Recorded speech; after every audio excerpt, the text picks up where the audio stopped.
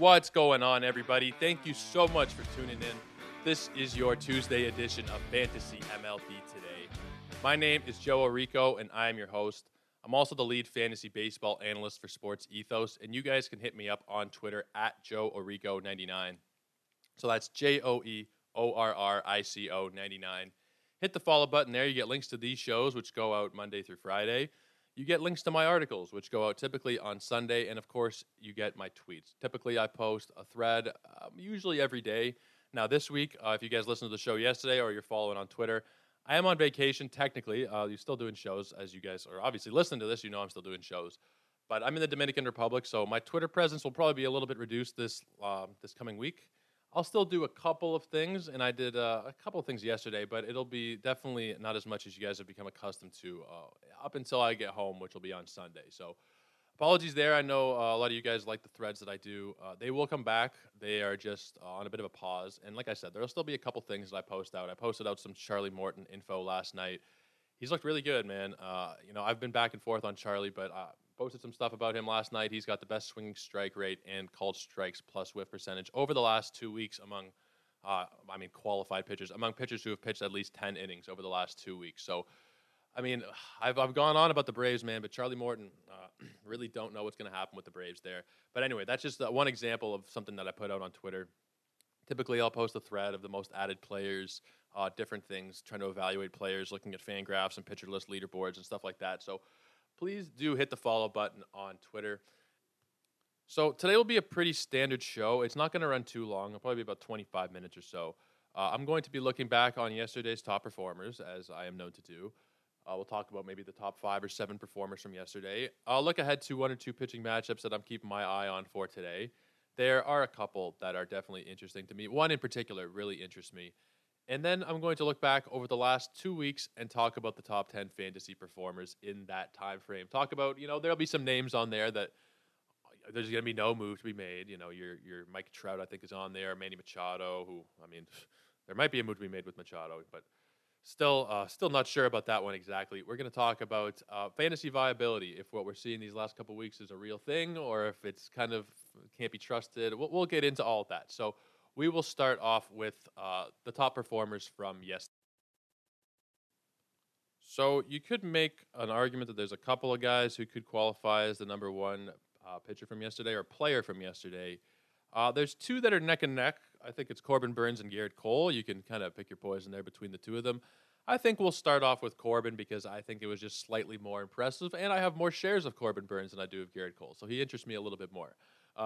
So Corbin went 7 innings, struck out 10, walked 2, gave up 2 hits, no earned runs. He's really settled back in. I had a show a couple weeks ago where I said the title of the show was actually "Will Corbin Burnes Repeat as NL Cy Young?" And that was after his start at St. Louis on May the 29th, where he went 7 innings, struck out 11.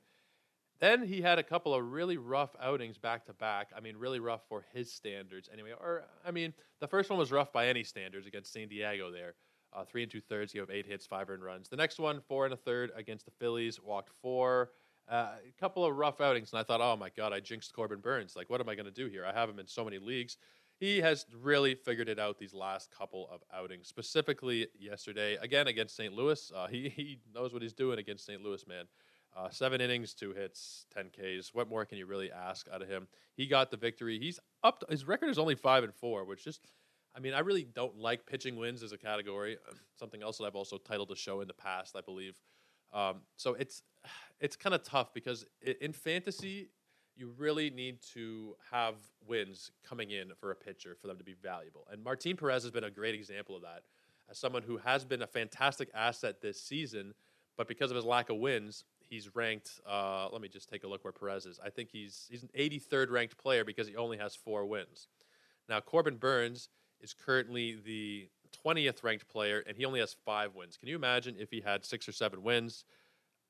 Definitely you're talking about a first-round return there. So I know it's been a little bit of a bumpy road for Corbin Burnes, but he has been fantastic. He's still probably going to it's tough to say. We're still a little bit early, but I think he's going to be the NL Cy Young winner this year.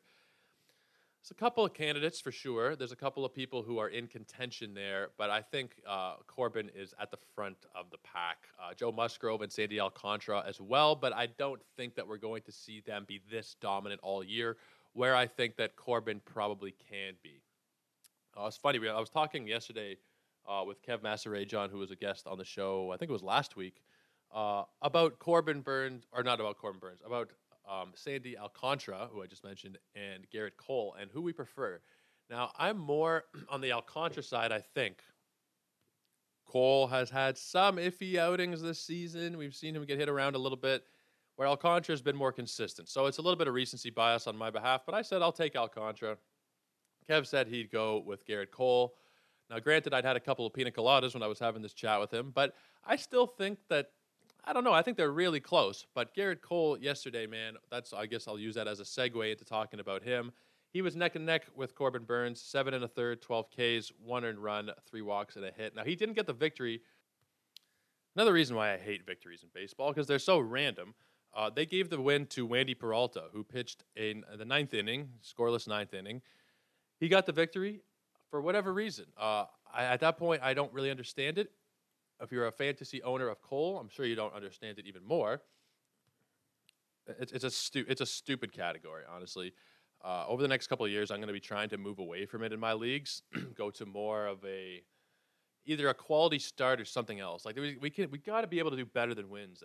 There's only 5 categories. It's 20% of your pitching categories right there, and it's so random. It really doesn't even matter how well your guy pitches. And Gerrit Cole proved that yesterday. 7 1/3, 12 Ks, only 1 earned run.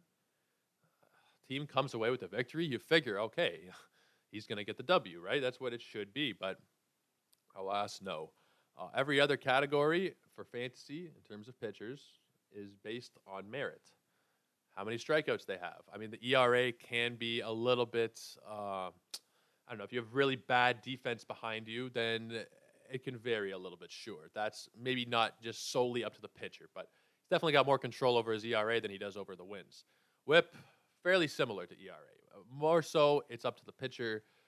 There is some factor that comes into it, who's playing behind him, but wins are just so random. They're out of the guy's hand a lot of the time. It's just for it to decide championships in fantasy and for it to decide, I know, you're talking about like high stakes money leagues here. We're talking like NFBC leagues where you put a lot of money into entry fees, man. Some of those, like the main event at the NFBC, I think is a $1,700 entry fee.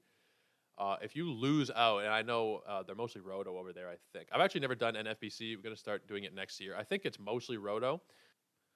But can we just imagine for a second if you lost out on like $100,000 or something because you lost by a point or two, and it comes down to a couple of stupid wins on the official scores side? It's just stupid. It sucks.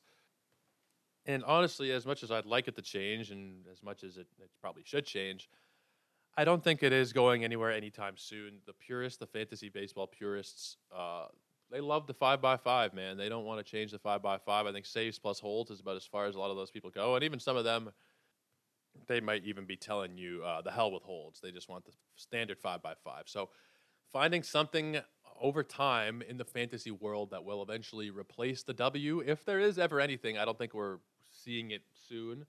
Not in terms of, standard high stakes leagues. If you're a commissioner of a league and you have say in this matter, then you should really talk to your league mates maybe next year or whenever.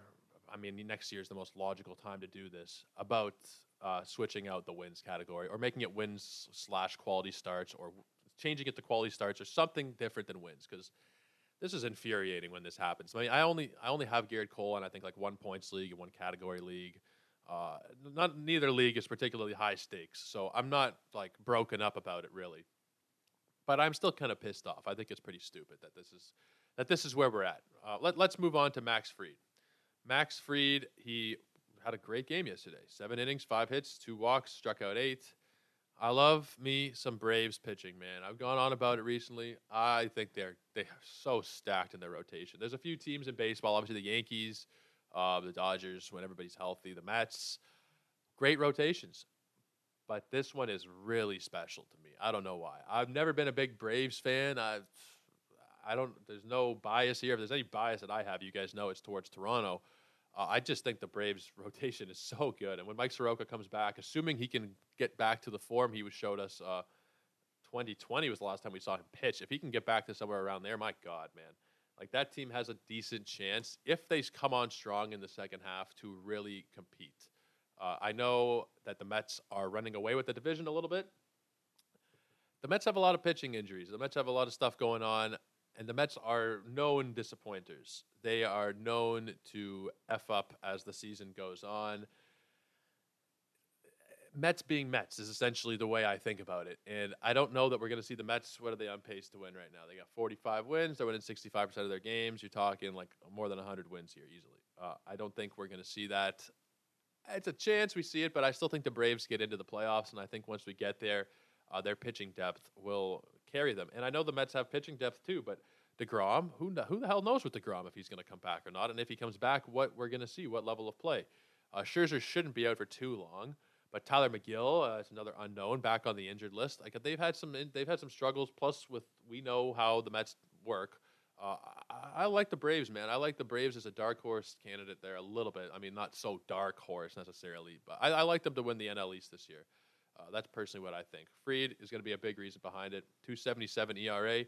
And I know I said that Burns will probably be the Cy Young in the National League, but I think Max Fried, if he keeps it up, I think voters like voting for somebody who hasn't won it before. I mean, I think there's two schools of thought. Some people like to see dominance year on year and reward it. You know, we saw Roger Clemens win 7 Cy Youngs. Barry Bonds won 7 MVPs. And you see it across other sports, right? Like Wayne Gretzky won, like, I don't know, I think 10 MVPs in the NHL. The NFL, we've seen Peyton Manning win 5 MVPs. Aaron Rodgers win 4 MVPs. You see it across sports that people like sustained runs of dominance, which I think will play in Burns' favor. But there's also the other school of thought where we like to reward different people. You know, the Cy Young should go to the best pitcher every single year.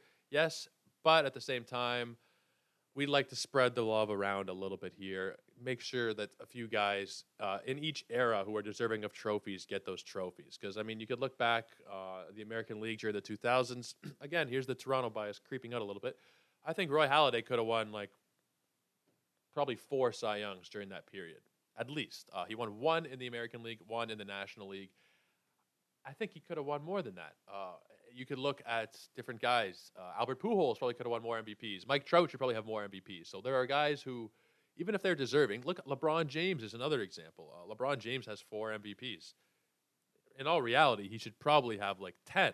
I like LeBron. I'm not like a massive LeBron James fan, but from like the late 2000s to the mid 2010s here, it's hard to say that anybody else deserved any kind of MVPs during that period. I know that Derrick Rose won 1 in there, and Kevin Durant, and Westbrook later on, Harden. You find, I think part of it is voter fatigue. They're sick of seeing the same names win the trophies. That's why, you know, we're straying away a little bit from baseball here. But, like, we've seen Nikola Jokic win 2 straight MVPs in the NBA.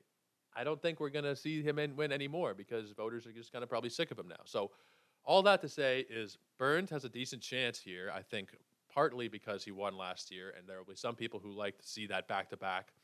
But I think that other guys like Fried, like Musgrove, like Alcantara will have a chance just because, like I said, some guys on the other side of that spectrum like to reward different people every year. You spread the love around. Some people like, 10 years, you have 8 or 9 different Cy Young winners. And I kind of like that too. Everybody gets a little bit of love. Not that one person should be rewarded over another based on anything other than merit. It shouldn't be a popularity contest or a feel bad award or anything like that. So while I would be putting money on Corbin Burns today, I think there's a decent chance that other people can slide into the race. Guys, that was one of my tangents there. You guys know I like to go off on the odd little tangent. It happens. I'm sorry, guys. You know I have a very active brain. As a child, I did have ADD. I still probably do. But the brain tends to bounce around sometimes. So apologies if you guys don't like those little tangents I go on. It does tend to happen every now and again. Let's move on to a couple more players from yesterday. Logan Webb had another great outing. He went 7 strong, giving up 6 hits, 1 earned run, and 7 strikeouts through 107 pitches. Did not get the victory, unfortunately, as they fell to the Braves.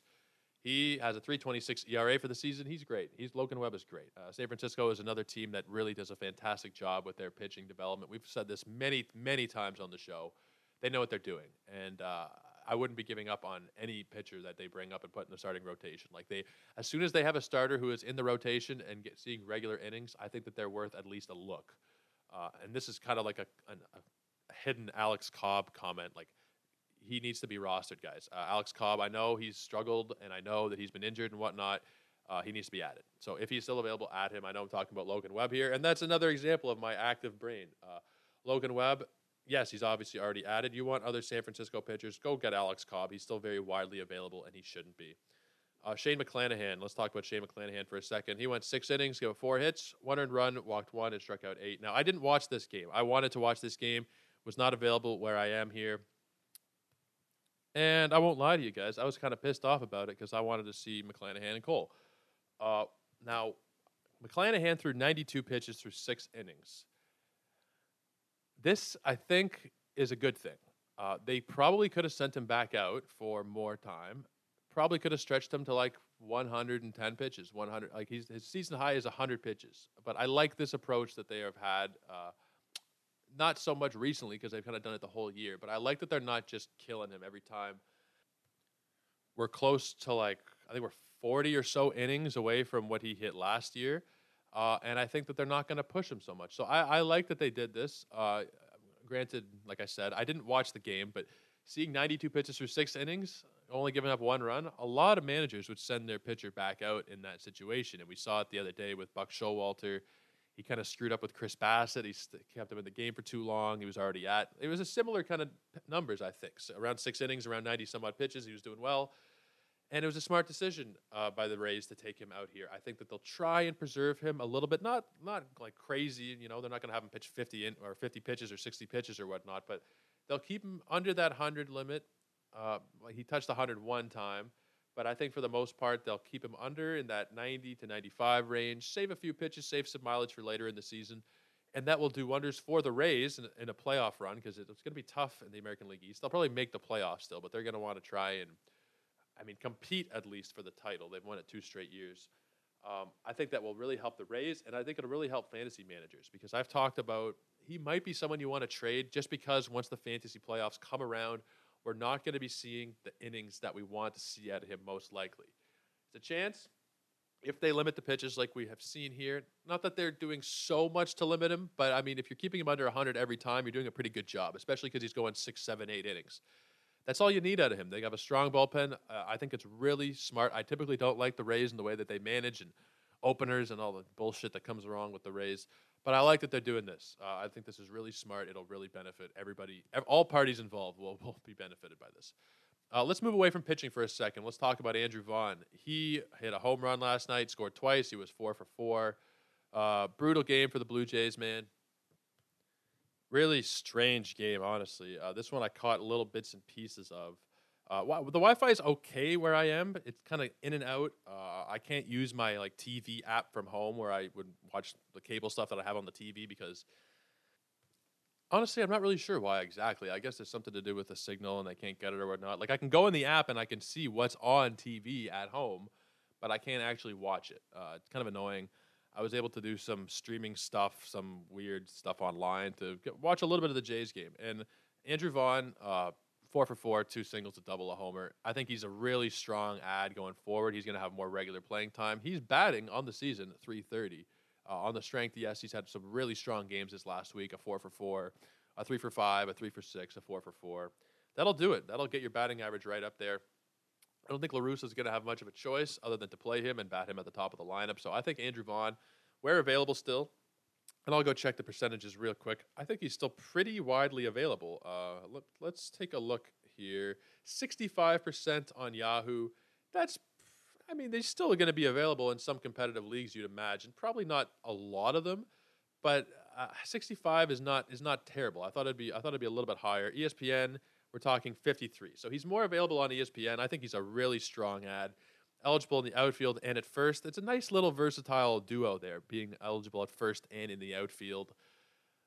First basemen don't tend to get too many days off, but it's very easy to plug somebody into the outfield, I find, specifically if you play in a 5 outfielder format. So I think Vaughn is a great guy to plug in there. I think that where he's available, very strong ad rest of season. Now, Joe Kelly was who they went to for the save last night. Very strange. Everybody had added Kendall Graveman this last week, and I said you should do it. Everybody kind of said you should do it. Obviously, Tony La Russa had some other ideas there. Graveman faced Guerrero, Hernandez, Tapia, and Espinal. Hernandez hit a double into center field. He had a pretty all right inning, and I guess if we're going to give Tony La Russa like the absolute most benefit of the doubt here, maybe he used Graveman because it was, the meat of the order. That was the high leverage part where he needed him for a high leverage kind of situation. Bottom of the order, I guess he figured Joe Kelly would be all right, and he was okay. He got the save. He did give up a home run to Kevin Biggio, and oh my God, I shared out a tweet last night. I retweeted somebody else's thing. I'm not sure of the account. Forgive me. They set the Kevin Biggio home run to the Moneyball scene where Scott Hatterberg hits the walk-off home run to give the Athletics their 20th win in a row, and you get the montage of like Brad Pitt in the training room there, Billy Beane, Brad Pitt in the locker room, just watching, not even really watching it, just listening on the radio, and he hears the crack of the bat. Go check out my Twitter and go look at the retweet from last night. I almost pissed myself, honestly. It was hilarious. Like, you guys need to see this. It's so perfectly done, and the fact that it was up there posted within like, I don't know, an hour of the game being done. Like, a lot of editing had to go into this. It was honestly hilarious. All of that to come back to Joe Kelly, though. I don't think we're going to see too many saves from him going forward. I really doubt it. I mean, I guess we'll give TLR, La Russa here, the benefit of the doubt. The guy's won a few World Series, so I mean, I know he's past the prime of his managerial career here, but we'll give him the benefit of the doubt on this one. I don't think Joe Kelly needs to be added anywhere. I think that we'll just hold on to our Kendall Gravemans where we added him. If you're dropping him today, I don't think that's too wise. I would hold on here.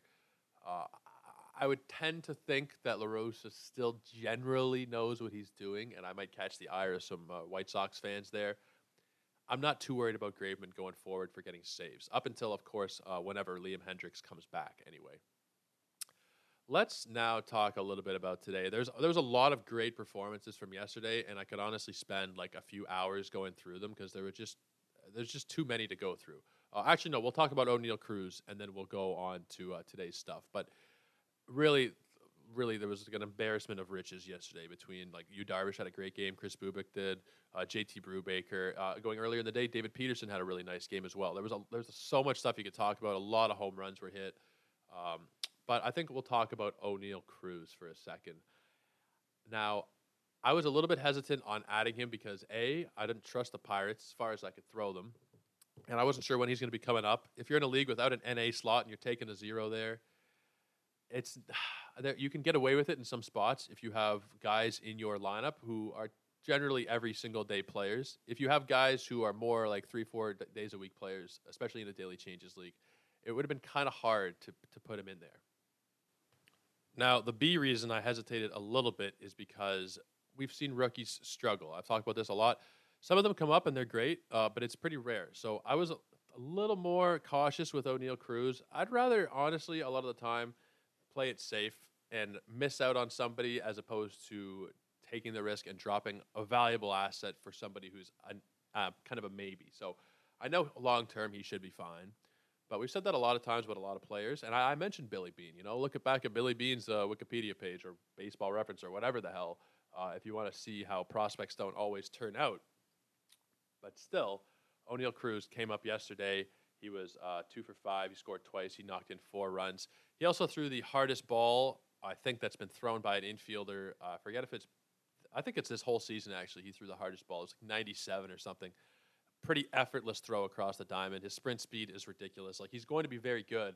I was just a little bit hesitant because, like I said, the Pirates are whack jobs. And they've successfully manipulated the system here with his Super 2 rights. And well done, I guess. I guess if it's part of the rules and you can get away with it, then you're not really technically breaking rules, I guess. Although I guess that's where we can kind of maybe, I'm not going to do it, but you could kind of segue back into the whole Jock Peterson, Tommy Pham thing about it's technically legal. So, I mean, I know I'm siding with Jock Peterson on that one still, but definitely a little bit of gray area still with this whole Super 2 nonsense. It's a shame they didn't work it out in the CBA, and we see, top prospects up from the beginning of the season. Still haven't seen Vinny Pasquantino come up for the Royals for whatever reason. I don't know. It's really hard to make sense of a lot of these teams, specifically some of these poorer teams. They're trying to manipulate their years of arbitration so that they have these guys hopefully still under team control when they do eventually contend. I think it's kind of shitty that they do that, but I think at the end of the day, they're allowed to. They just went through the whole CBA, and I understand that they had to make concessions on either side. That's something they maybe should have fought a little bit harder for, the Players Association. I'm not the most in tune with the CBA, but it kind of sucks that you miss out on a lot of great young talent because of stupid rules and contracts. Cruz is a strong ad if you need a shortstop. He's a strong ad pretty much anywhere, I think. Now, I was asked last week about Alek Thomas at the time, and I'm still kind of sticking to my guns. I think Alek Thomas, I prefer to have him rest of the season. Outfield and shortstop, they're both crowded, yes. You have 3 or 5 outfield slots where typically you have like 2 or 3 shortstop / middle infield spots. You have more opportunity to fit in Alek Thomas. Now, Alek Thomas has also come up. He's hit for average. He's hit for some power. He's stolen bases. I personally went with him when I asked this question like a week ago. Now, rest of their careers, I think O'Neal Cruz projects out to be a better player, probably a much better player. But right now, and I might be in the minority on this, I'm still leaning towards Alek Thomas. He's come up. He's proven it at, not like a long time here, but Alek Thomas has had, let me just pull up his at-bats here. I think we're talking like 134 at-bats, and he's done very well. Over the last 2 weeks, he's the 65th ranked player. I'm not willing to just so easily jump off of a guy who is still a highly touted prospect, like a top 20 major league prospect, for another one just because he has a little bit more hype around him. I tend to be a little bit more risk averse there. So O'Neal Cruz is a strong ad, yes. I think Alek Thomas also, to go off topic, is a strong ad. He's only 22% rostered, so go out there and get him. I think both of these guys are going to have quite a bit of value. Certainly in Dynasty, they're right up there. But even for the rest of the season in a redraft format, I like their value quite a bit. Let's now talk about a couple of tonight's pitching matchups. There's one in particular that I really am interested in. There's a couple that are interesting, but there's one that's like really interesting to me, and that's Kevin Gausman and Dylan Cease. Second night in a row, I'm highlighting the Blue Jays and White Sox game. Last night, Jose Barrios, another shitful performance. He's really a roller coaster. Hard to really pin him down. Lance Lynn had a pretty good outing there, so that was pretty solid. Really unfortunate with Barrios. But if we're talking about today, we got Kevin Gausman and Dylan Cease. That is a fantastic pitching matchup. Now, if you guys are gamblers, I'm not sure if the line has changed yet from this morning, but and shout out to John Anderson on Twitter for putting me onto this one. Kevin Gausman's line was set at 4.5 strikeouts this morning. I would take the over on that, and I would laugh all the way to the bank most likely. Now, he has had a couple of rough outings recently. The last couple of games, we've seen him hit 3, 4, and 3 strikeouts, which is why we got this low number here. But I agree with John in that I expect him to have a bounce back performance today. So I would definitely take the over there. And I think, Gausman is definitely just one of the more entertaining pitchers to watch. That splitter is just lovely. So this one will be fun on his side. And then, of course, we have Dylan Cease, who probably, I think, by next year will be in that elite tier of pitchers. He's already in a very high class. He's got 97 strikeouts in 68 innings, a 2.91 ERA. The whip could be a touch lower, 135, sure. It could be a lot lower, actually. He walks a lot of batters, 32 walks in 68 innings. But I think this will be, overall, a very entertaining pitching matchup. I would hop on that Kevin Gausman line if you can get it at 4.5. Now, I'm not a gambling expert. I do throw down some bets every now and again, and this is a day where I will definitely be throwing one down. Actually, I'm not even sure if I haven't placed the bet yet. I'm not sure if the betting apps will allow me to do it where I am here in the Dominican. That's an interesting thought here. Well, I might be shit out of luck on that one, but you guys, if you're in North America, I'm assuming a lot of you are in North America. I know some of the other viewers we have are in Europe and whatnot, but wherever you are, if you can place a bet on Gausman over, I would take it. I would be taking it. And Cease, I think it's set pretty high, like 7.5, so that one's a little bit riskier. But really entertaining matchup it should be anyway tonight. Now, there's another one that I'm going to be keeping an eye on. It's not quite as interesting, I don't think, but it's going to be Martin Perez and Kyle Gibson. So Kyle Gibson, it's a good matchup here against the Rangers team that has struggled offensively. I like him. I like him as an option here. Martin Perez is definitely the main reason I'd be watching this one because he's just, a mystery wrapped in a riddle, wrapped in an enigma. Yes, his changeup is ridiculous. He really knows how to locate it well. But I don't think that really can explain what we've seen from him so far. He's pitching to a 2.10 ERA. He's going to be an all-star, and he's probably going to be, the Cy Young might be a little bit of a stretch to say he's going to be in the Cy Young conversation, but like right now, he's in the Cy Young conversation. I did give him an award for my article. I guess I'll just tell you guys. I named him as the best waiver wire pickup of the season to this point. I don't think there's too much debate on that. Brandon Drury was my runner-up on that award, just to give you a little bit sneak peek if you haven't read the article yet. Go ahead, check it out on my Twitter and at sportsethos.com, by the way. But Martin Perez, I'm just going to be very interested in seeing every start now going forward just to see if he's able to keep this up. Now, before we go today, I'm going to look over the last 2 weeks at the top 10 or so players, talk about what I expect from them going forward. Now, we'll be talking about totals, not on a per-game basis, because per game you can really look, it can really muck up the rankings and whatnot. So we're going to be looking on a total basis, the total value they have provided to you over the last 14 days. The number 1 player over the last 2 weeks, and the number 17 player actually over the last month, Jay Cronenworth. Jay Cronenworth, over this stretch of time, over the last 2 weeks, has 15 runs, 2 homers, 15 RBIs, a steal, and a .434 batting average. Now, it's funny. When I was on the Palazzo podcast with the fantastic Michael Govier, someone put into the live chat that they were offered a trade. Now, I can't remember exactly what it was, but it was something like Jay Cronenworth in exchange for Tyler O'Neill and a couple other parts. And we were like, yeah, of course. You get rid of Cronenworth in that situation. And we were kind of poo-pooing Cronenworth there for a few minutes, saying, oh, yeah, he's fine, but he's not, he's not a game changer. And now I doubt that he heard it, but he has definitely changed since around that time period. He's been absolutely on fire, and I'm really liking what we're going to get out of him rest of the season. I'm thinking anyway. Good lineup around him. He typically bats in the 2 or the 3 hole. I love what he can bring rest of season. Anthony Rizzo is the number 2 player the last 2 weeks. He has 11 runs, 6 homers, 14 RBIs. He's actually stolen 2 bases over the last 2 weeks, which is fantastic for Anthony Rizzo. You don't really draft any first baseman to steal you bases. The fact that he's done 2 of the last 2 weeks is fantastic. He's actually the number 1 ranked player this week and number 2 over the last 2 weeks.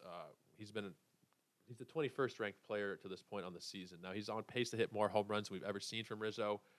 Great stuff. Great stuff in that Yankees lineup. He's typically batting 3rd, 2nd sometimes, but usually 3rd.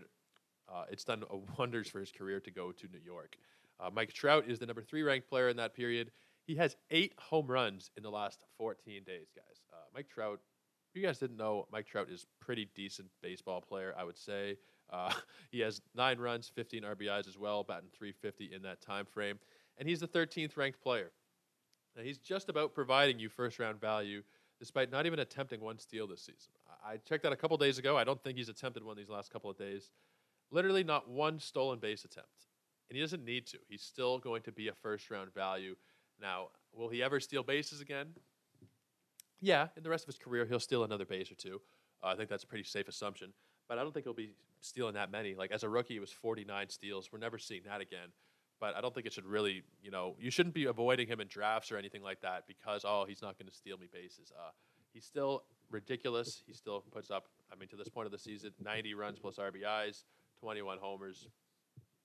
Great stuff. Only 290. Hopefully a little bit higher than 290, but, I'm complaining over nothing, really. It's Mike Trout. He can bat over 300, but he's typically right around that range, so I shouldn't really be complaining. I'm asking a little bit too much here. The next player we have is Yu Darvish, who I have not been big on, man. I drafted a lot of him at the beginning of the year. He was shit in the bed for a while, so I was ready to move on, not to drop him, but to try and explore like a sell low kind of trade just to get something back for him. But, man, he's been fantastic these last few weeks. Like I said, he's the 4th-ranked player, a .82 ERA. Now, the strikeouts are pretty much gone. Yu Darvish has dropped about 10% from last year and from his career numbers in terms of strikeout percentage. That sucks, but he's still been able to provide value. He's actually, to this point, providing more value than he had last season. The 3.17 ERA last year was 4.22. He's got the whip under 1. Now, yes, 7 wins is really contributing to his ranking because deep breath, because of wins. Because of those 7 victories, yes, that's given him a lot of value. I wish he was striking out more batters. He only has 66 strikeouts through his 82 innings. Just to compare, last year, in 166 innings, he had 200 strikeouts, or 199, I should say. I don't know that that's ever going to come back at this point in his career. It's tough, but Yu Darvish obviously still great. Adolis Garcia is the next player, the fifth ranked player over these last 2 weeks, and he's been like the whole season. Actually, people thought the last year was kind of, he's not going to repeat it, but he has repeated it and then some. So he has over the last 2 weeks, 11 runs, 3 homers, 9 ribbies, and 5 steals. That's a huge part of the value there. 346 batting average in that time frame. And for the season, 13 homers, 11 stolen bases. Last year, he had 31 homers and 16 steals. Now, he seems to have upped the steals while maintaining a similar home run pace. I don't think a 30-30 season is completely out of the blue for Adolis Garcia. I think it's definitely possible. And, he's someone who was kind of undervalued heading into the season. I do have a couple of shares, mostly a couple of points leagues.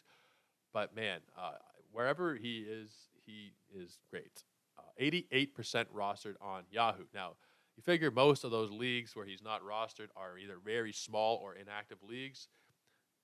If you're in a shallow league, go take a look on the waiver wire. There's no league where he should be available. He's been providing second round value to this point in the season. There is not one single league where he should be available. So that 88%, a little bit suspect to me. Probably some leagues that are going a little bit more inactive, or some people are stopping because, they're in last place and they said to hell with it for the season. Understandable, but if you are in one of those leagues, sometimes there's still money on the line. You can go find someone like him on the waiver wire, go and do it, absolutely. Now, quick story here. One of the leagues that I signed up for in the offseason was a free league. Before I even knew I was going to be doing this analyst thing for Sports Ethos, I signed up for a free ESPN points league just for shits and giggles. Someone, in their infinite wisdom, the other day dropped Kevin Gausman. They dropped Kevin Gausman, guys. There are some people out there who are just not great with fantasy stuff. They saw a couple of bad outings from him, and they thought, oh, shit, here it goes. He's done. Stupid thought, stupid process to drop him there. It makes no sense. I had the number one waiver priority, guys, so now I have Kevin Gausman for free. I was already in first place. It's a free league. There's nothing on the line except for pride. But it just goes to show you people can be stupid. People can definitely be stupid. Now, when there's not money on the line, they tend to be as stupid, but, you can't give the human race as a whole too much credit in terms of their intelligence. And I definitely, obviously, group myself amongst them in certain situations. But Kevin Gausman should not be dropped, guys. I think that's pretty obvious here. Garcia, though, 88% should definitely be a little bit higher. Rhys Hoskins is the sixth-ranked player these last 2 weeks. He has 5 homers, 10 runs, 12 ribbies. He's been great this season, man. He's been really great. He's batting typically in the 2-hole in that Phillies lineup. They've been disappointing, but he's been definitely an exception there. Bryce Harper, Kyle Schwarber, there's been some guys in the lineup typically have been very good. It's been more their pitching that has caused them grief, specifically the bullpen. Hoskins has been great. Michael Harris, we'll talk about Michael Harris here. He, over the last 2 weeks, has 3 home runs, 20 runs plus RBIs, and 2 steals. He's batting .404 in that time frame. And the beauty about all of this is he's batting 9th in that order. So, yeah, it kind of sucks, but whenever he gets on base, he's got the top of the order in there to drive him in. So in his 81 at bats, he scored 14 runs. That's pretty damn good. 346 average for the course of the season. He needs to be added. At first, I was a little bit hesitant because, he's a 9-hole. There's a lot of guys in that lineup. He's probably not going to be moving too far ahead of maybe the 7 or 8 slot, but at this point, it doesn't even matter. He's been that good. He needs to be added. Yesterday, he was 3 for 3. He had a home run the day before. He's stealing bases on a regular basis. Bases on a basis. That was kind of funny. If you guys don't have him rostered in your league, or if he is just sitting on the waiver wire, he needs to be added. Absolutely. A couple more guys now. Number 8 over the last 2 weeks. Byron Buxton has hit 7 home runs in this span over the last 2 weeks. He's 12 for 41. 11 runs, 10 RBIs. 293 average. Very good. Now, it sucks that he doesn't steal bases anymore, but that power is definitely elite. Was he drafted about where he should have been in most cases? I think so. He's at the 65th ranked player right now for the course of the whole season. That's about where he should have been, I think. So, if you drafted him somewhere in the middle or like around 5-ish, between 4 and 6, I think you're okay with what he's given you so far. Shane McClanahan is the number 9th ranked player over the last 2 weeks. Over 20 innings in that frame. He's won 1 game. 24 strikeouts, and he has a .90 ERA, .65 whip. Again, I like how they've limited his innings. I was a little bit worried a few weeks back that maybe they'll just keep ramping him up. He's looking so great. They want to make a push for Cy Young. It looked like Glasnow was probably going to be at least a Cy Young candidate last year, so maybe there's some kind of pushing in the Rays front office to think, okay, we have another guy who's going to win Cy Young here. We need to showcase him a little bit more. But no, they've been very smart with him, limiting him to under 100 pitches in every game except for one where he hit 100 on the nose. So I wouldn't be too worried about him there. I still think he might be a sell, honestly. Him and Alcantara, I love them both. Like, I love them both, but I still think there's a little bit of room there to improve your team. Now, I know it sounds stupid because of how great McClanahan's been. Joe, how are you going to improve your team? You're trading McClanahan and Alcantara. It's not going to be an improvement that you see today necessarily. And the way that they've limited his pitches, I'm not so sold on this is what you have to do. I still think you can trade McClanahan and it won't hurt you, but you're not trading him. This is the important part. Unless you can get back a Ramirez, maybe a Paul Goldschmidt, and by Ramirez I mean Jose Ramirez, a Guerrero, a Bichette, a Trey Turner. Those are the only guys that you would be trading him for. If you can't get back one of those elite top first-round names, then no, you're not trading him. But in a case where you would be getting back a top 5 draft pick, I'd be pretty okay with it just because come playoff time, come fantasy playoff time, if the Rays have already clinched the spot, there might be a missed start for him. There might be just some short starts or not bullpen, but he'll come and he'll pitch 3 or 4 innings.